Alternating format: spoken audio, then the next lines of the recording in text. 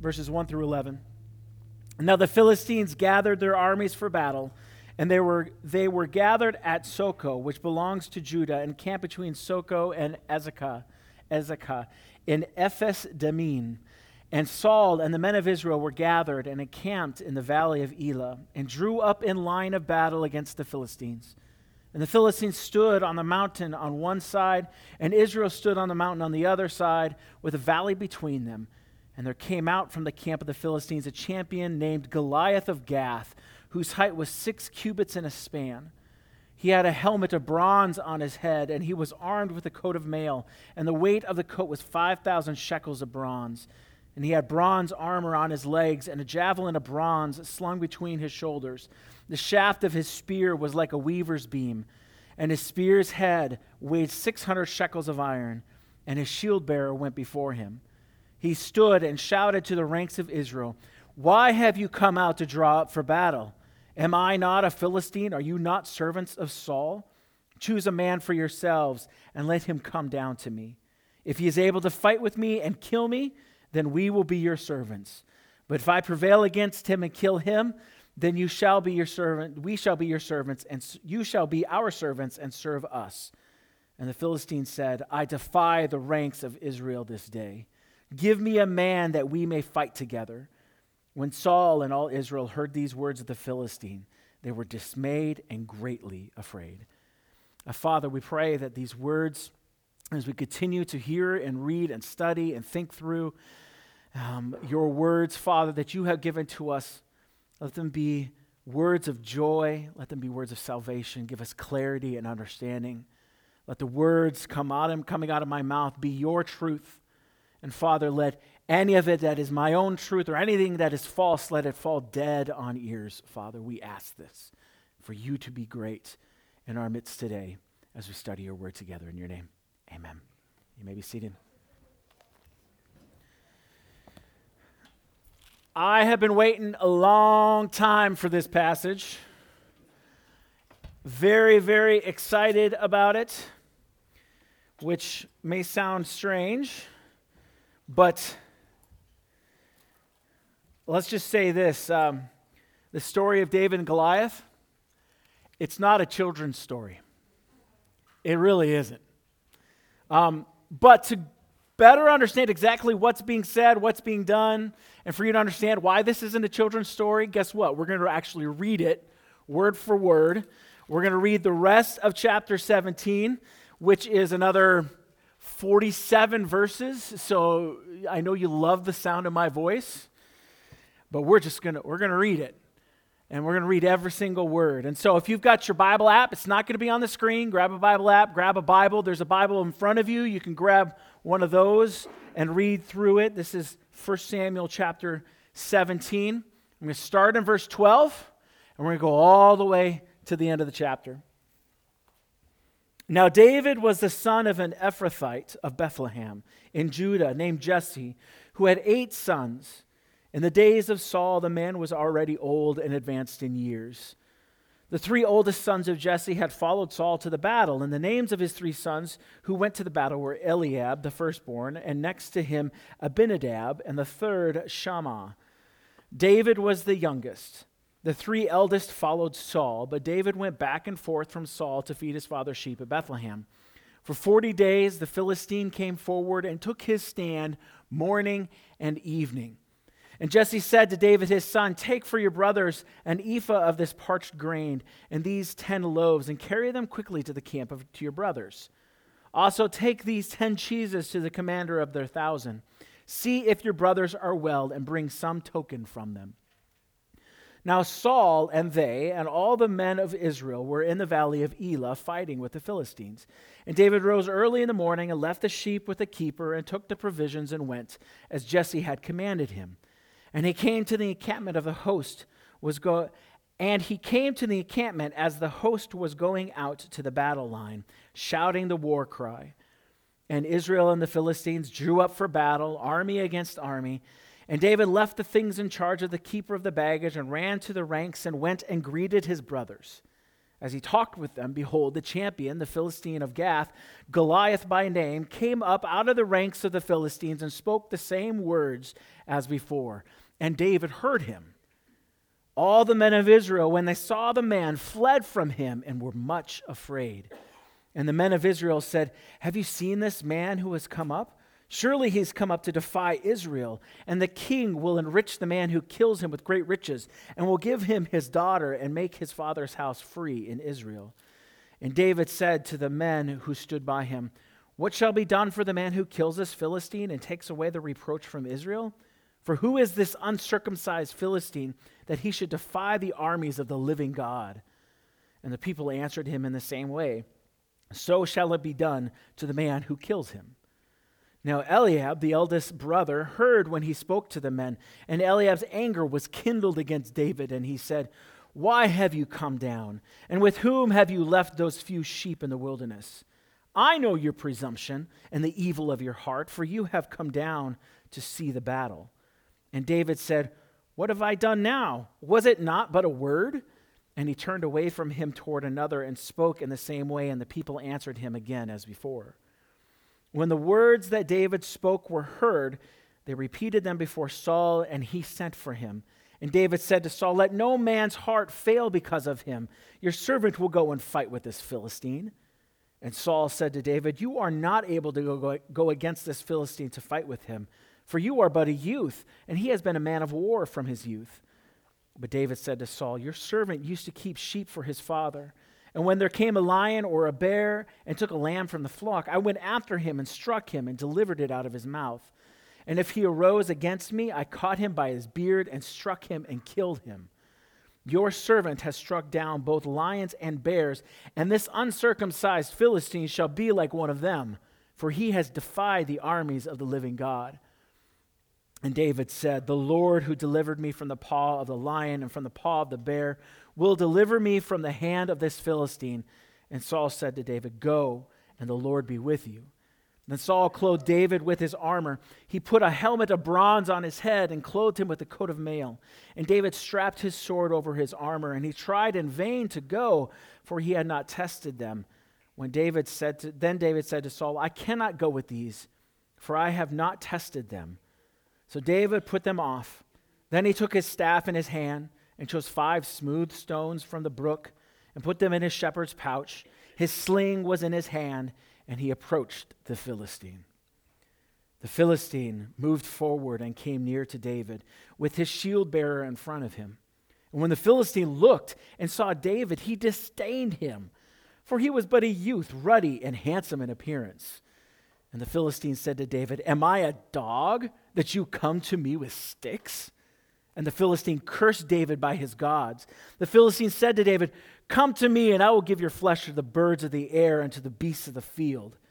And then David said to the Philistine, you come to me with a sword and with a spear and with a javelin, but I come to you in the name of the Lord of hosts, the God of the armies of Israel, whom you have defied.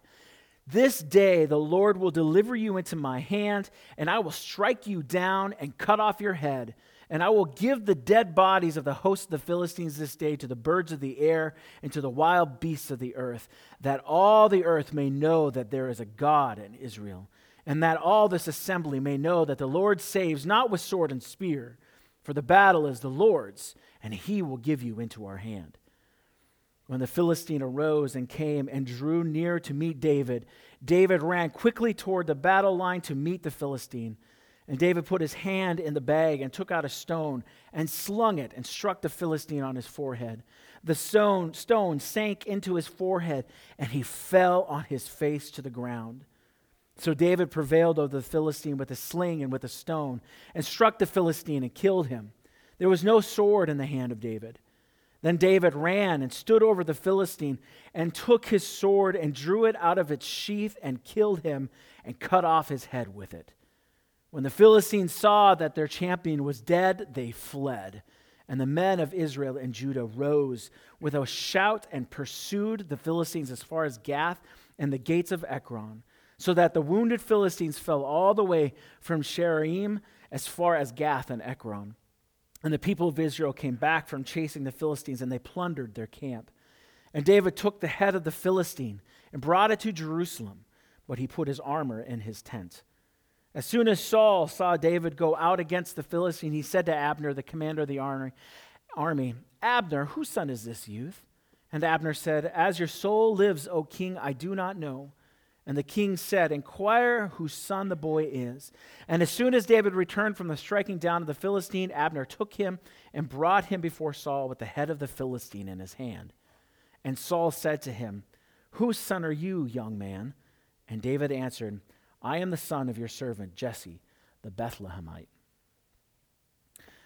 Okay. There have been a lot of sermons.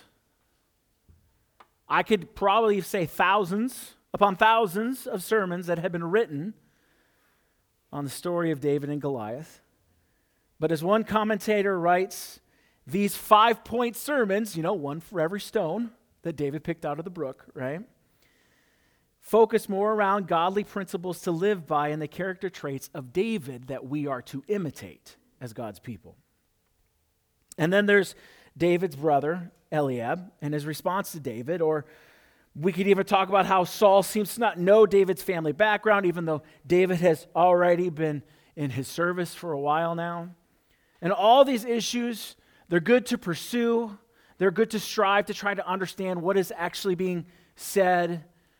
Why does David have a tent? He takes it back to Jerusalem, but at that time Jerusalem is not under Israelite control. What is going on in there? And those are all good things to pursue, to try to understand, but there is more to this passage than godly principles and godly character traits and family relationships.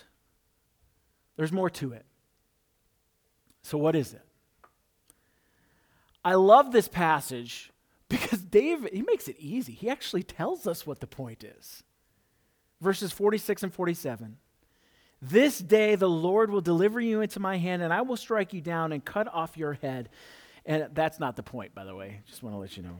And I will give the dead bodies of the hosts of the Philistines this day to the birds of the air and to the wild beasts of the earth, which is exactly what Goliath said he was going to do to David. And then here's the point. That this is going to happen. Why? That all the earth may know that there is a God in Israel, and that all this assembly may know that the Lord saves not with sword and spear. For the battle is the Lord's, and he will give you into our hand.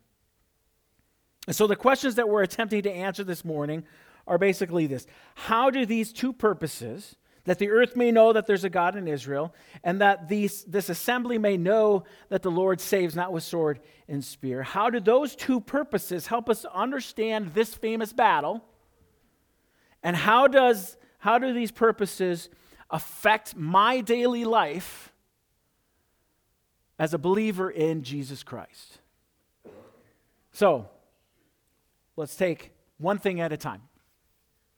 Israel's fear of Goliath proclaims that they need a Savior. King Saul and the army of Israel are afraid of Goliath, which, if you look at it from a human perspective, it makes total sense. It makes total sense that they would be afraid. Depending on which manuscript you read, Goliath is either 6'6" or 9'9". Now, either way, those are big in our day. Back in ancient Israel, when everybody was shorter, it's superhuman, super tall, crazy. So, Goliath is not a champion that you take lightly. He's a big man. And since we're in Minnesota country, it would be similar to one of us attempting to block Vikings linebacker Anthony Barr. How would that work out for you? Not good. He will squash you like a bug. This is what the army of Israel is facing. And in our facing Anthony Barr, this NFL linebacker, all pro, our lives and the future of our nation aren't on the line when we try to block him. So you've got extra pressure on top of his size and your life being on the line. this is the situation in which Saul and the army finds themselves. They're being challenged and mocked by this huge warrior and are rightfully trembling in fear, unwilling to fight. Their fear of Goliath proclaims, we need a champion. We need someone to step up. We need someone to take on this great warrior, and we need someone to win, or we will become slaves to the Philistines. And then suddenly this champion arrives. He's not part of the army. He certainly doesn't look the part of a soldier. We've looked at David in the past. He has no armor. He is too young to fight in the army. And yet David is no ordinary young man. He's the anointed king of Israel, a man after God's own heart, and he's filled with the Spirit of the Lord. And so he confronts this uncircumcised Philistine. That's just a fancy way of saying you're not part of God's circumcised people. Circumcision set Israel apart from the rest of the world. So he confronts this Philistine who defies and mocks the Lord and mocks the Lord's army. He deals a mortal blow with a stone to Goliath's forehead and then finishes his death quickly by taking Goliath's own sword and cutting off his head. From a human standpoint, David is outmatched, out-armored, and outgunned. There is no way that he should have won. But David is not the hero in this passage. This is where all those movies, David versus Goliath, or even our world says, like this is a David versus Goliath type of football game or basketball game. They miss the point. David is not the hero in this passage. He did courageously take on Goliath, but David didn't win with his own strength and with his own cunning. As he tells Saul before confronting Goliath, he says, "The Lord who delivered me from the paw of the lion and from the paw of the bear will deliver me from the hand of this Philistine." Who wins the battle? God wins the battle. God defeats the Goliath. David was just the messenger. But David's trust and faith in the Lord to deliver him, and then God's subsequent deliverance of him from Goliath's hand, proclaims not only that Israel needs a Savior, but it proclaims the name of the Lord to the entire world. Now, this is not something new in Scripture. Theologian Richard Phillips points out that to proclaim the name of the Lord is to proclaim the character and the being of God. This is who God is. And so when we proclaim his name, we are proclaiming who God is to the world. He's holy, he's just, he's righteous, he is loving. All of those types of things, those all proclaim who God is. That is proclaiming his name. And he points to the passage actually that we read every single Sunday. The Lord bless you and keep you. The Lord make his face to shine upon you and be gracious to you. The Lord lift up his countenance upon you and give you peace. That's the blessing to Aaron, the high priest. But right after speaking this blessing upon Aaron, God says, "So shall they," that is the priests, "put my name upon the people of Israel." To have the name of the Lord upon the people of Israel is to be under the blessing of God. His character, his goodness, his holiness, who he is placed upon his people. Saul was king because the people of Israel wanted to be like all the other nations around them. But they were unlike all the other nations precisely because they were living under the blessing of God. They were God's chosen people. They were called to be different. They wanted to be like everybody else. God goes, "No, you need to be like no one else."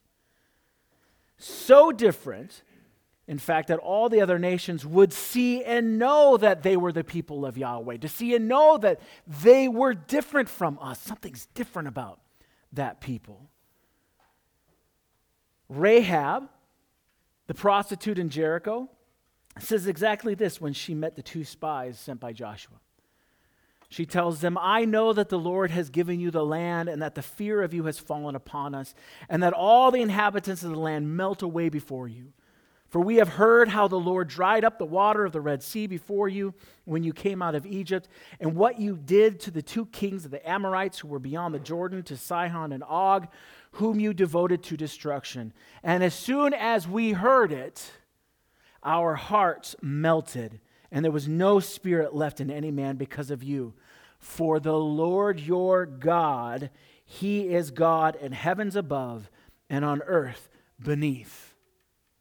And before this, as Israel prepares to destroy Jericho, Joshua reminds the people, he says, for the Lord your God dried up the waters of the Jordan for you until you passed over, as the Lord your God did to the Red Sea, which he dried up for us until we passed over, so that, he did these things so that all the peoples of the earth may know that the hand of the Lord is mighty, and that you may fear the Lord your God forever.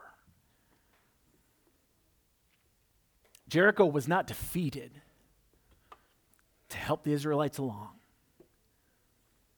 Goliath was not defeated so that Israel might stand strong. Jericho, Goliath, and so many others in Scripture were defeated so that the people of the earth may know who God is. The character and the being of God was proclaimed to the people of Jericho and to the whole world by the mighty acts that God himself had done to and through Joshua and the people of Israel, to and through David and the army of Israel. Goliath's defeat and the routing of the entire Philistine army was a proclamation to all the other nations that Israel was God's people. Israel was living under his blessing and his care, and when he fights for them, he wins. No matter how large, no matter how technologically advanced the opponent may be, for how else could a young shepherd boy with no armor, no sword, defeat a veteran warrior like Goliath? Not in his own strength, no matter how good he is with a sling. But David's trust in the Lord also proclaimed a message of salvation to the people of Israel. Now, where do I get that? We see in David's words to Goliath in verse 47, this is what he says, that all this assembly may know that the Lord saves without sword and spear. And so we have to ask ourselves, when he says this, who is this assembly? Okay, is it David and Goliath, like the two of us, to proclaim to you and to me that the Lord saves not with sword and spear? Is it the Israelites? Is it the Philistines? Is it both armies together? Is it the world? Like who is this assembly? Well, the word assembly is used 110 times in the Bible. And every time the word describes either Israel in the Old Testament or the church in the New Testament. And so the assembly that David speaks of is the army of Israel, not the Philistines, so that the people of God may know that the Lord saves not by sword or spear, but by the power of God's own hand. The army is under threat of becoming slaves to the Philistines. They need deliverance. They need to be saved from the threat of their enemy. So who will fight for them?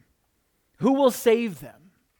And yes, David steps up to the plate, but it's the Lord who saves, which is why David held no sword and he wore no armor. For it wasn't by David's strength that Goliath was defeated, but by the power of Yahweh, the power of the Lord. You've heard me say this a couple times. I am not David. You are not David. Now, how can I say such a thing? Because that goes against every movie and every story ever told, at least from what I've heard about David and Goliath. Are we supposed to follow David's example of faithfulness and courage? Well, yes. Yes, we are. But that does not mean that I am David. It just means that he's an example to me, just as Christ's life is an example of faithfulness and courage to us as a church. Or Paul, when he says, imitate me as I imitate Christ. But I'm jumping ahead a little bit. So if I'm not David, then who am I? If you are not David, then who are you? And so to answer this, we need to look a little bit more closely at the different individuals and the different groups in this chapter. David, who is he? He's the anointed king chosen by God to lead his people. Who are Israel? Israel is God's people in need of a chosen king to lead them. They are fearful of and desperately in need of deliverance from their enemies, the Philistines. And then you've got Goliath and the Philistines. We'll kind of group them together. These are Israel's enemies, which makes them God's enemies. So I think there are 4 or 5 times in this chapter the Philistines stay, or it is said they defy Israel's army, or the armies of the living God. Basically what it's saying, these Philistines, they're mocking God. They're not mocking the army, because these armies represent God. So God's people. And so Goliath, they are Israel's enemies, which makes them God's enemies. They have and threaten to continue to enslave the people of God to their will and their desires. So those are really the 3 main characters other than God, and I hope nobody thinks they're God. I figured that's a given, right? So David, the anointed king of Israel, enters the battlefield and defeats Goliath, the strong, intimidating, and powerful enemy of Israel. Israel is powerless against Goliath. They tremble in fear, cowering against such a formidable foe. But when David cuts off Goliath's head, the army of Israel is empowered and emboldened. For their enemy is defeated, and they chase and destroy the army all the way to the gates of the Philistine capital.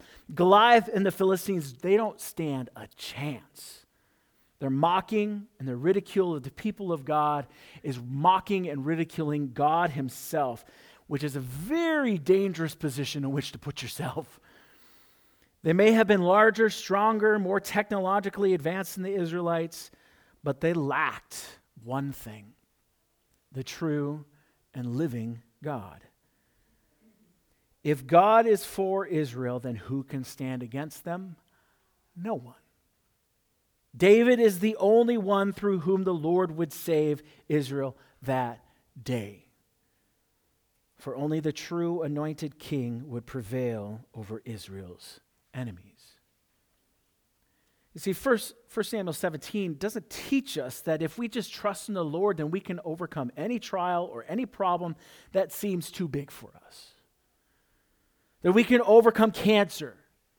We can overcome broken relationships. We can overcome bullies. We can overcome a horrible work situation, a horrible boss, or a football team that seems too talented to beat. I'll let you do your own guessing on where my mind is on that. Now, it's not to diminish those trials and to diminish those problems. Those are real, right? But there's something greater at stake in this story. This isn't about David's health. This isn't about David's brother who's jealous and says, I know the wickedness of your heart, which is completely opposite from why God chose David to begin with. It has nothing to do with this story. Those are just side stories. You see, like the army of Israel, we are too weak to save ourselves from the slavery to our enemy. We need a savior. We need a champion. And so the Lord, Yahweh, sent his son, Jesus, the anointed king, the true anointed king, to the cross. And through him, our strong and powerful enemies of Satan, sin, and death were defeated. You get in this? We're not David. We are Israel.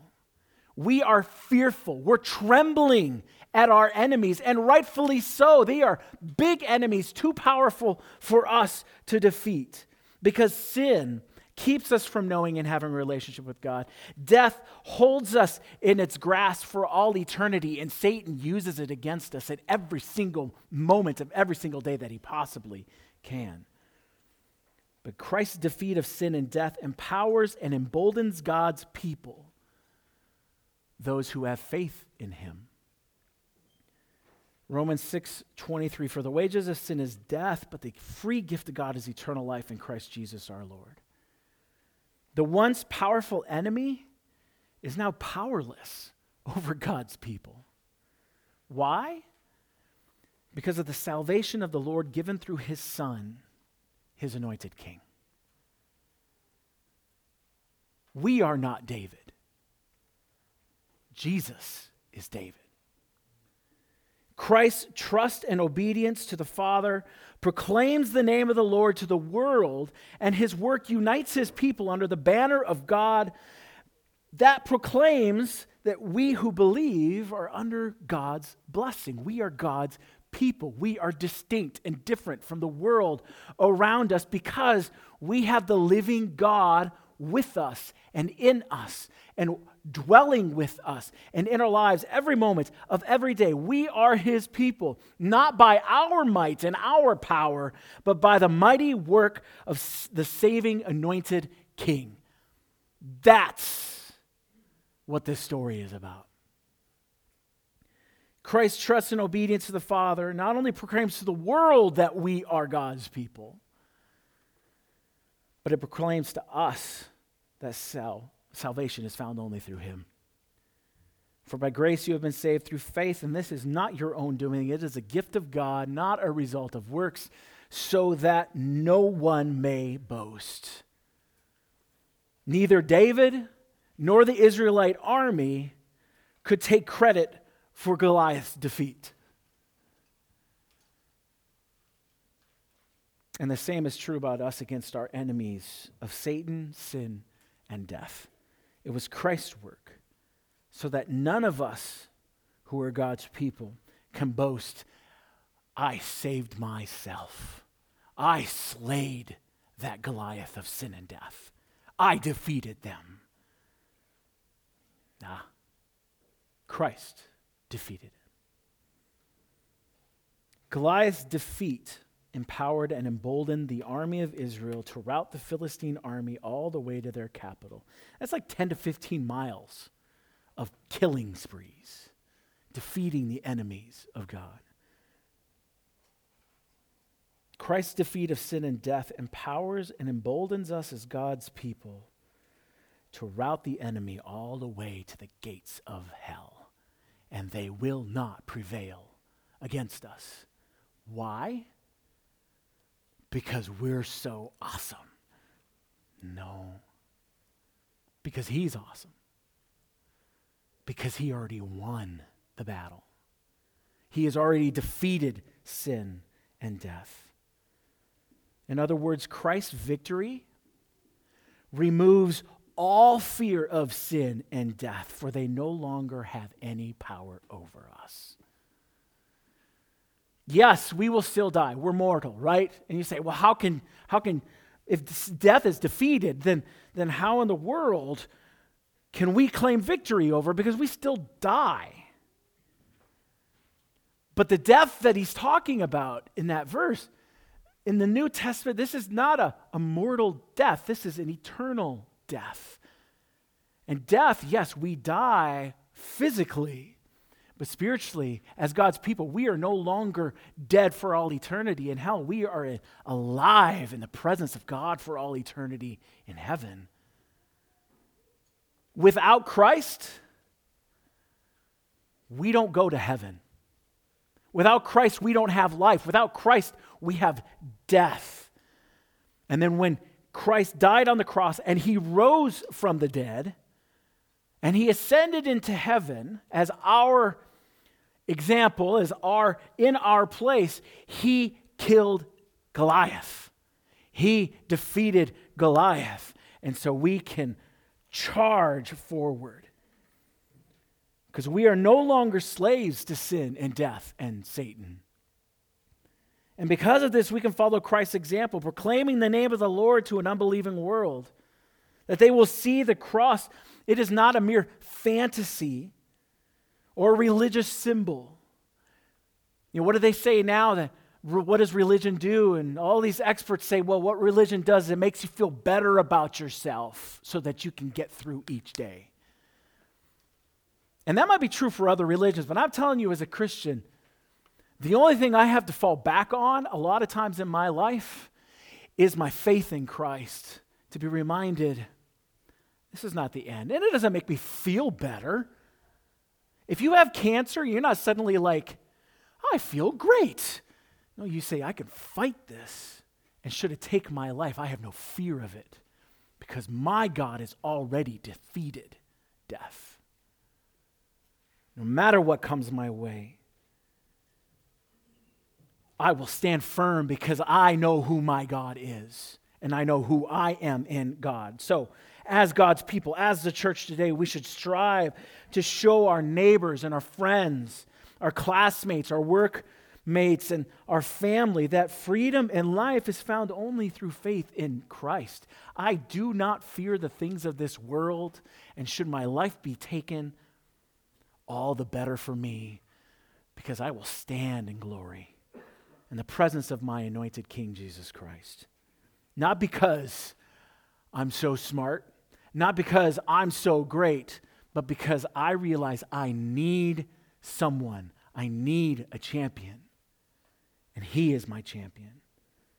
We should strive to remind ourselves, we should strive to remind one another that our salvation, our peace, our joy is found only through him, our true anointed King.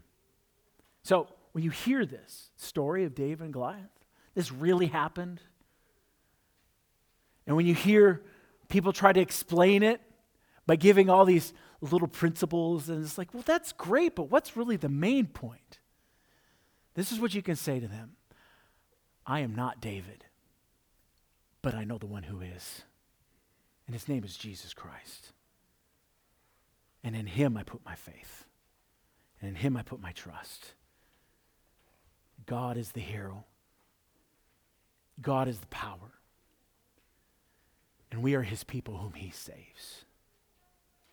Father, I pray, God, that, just the joy that is here to know that you have fought this battle for us, that you have defeated Goliath through your son.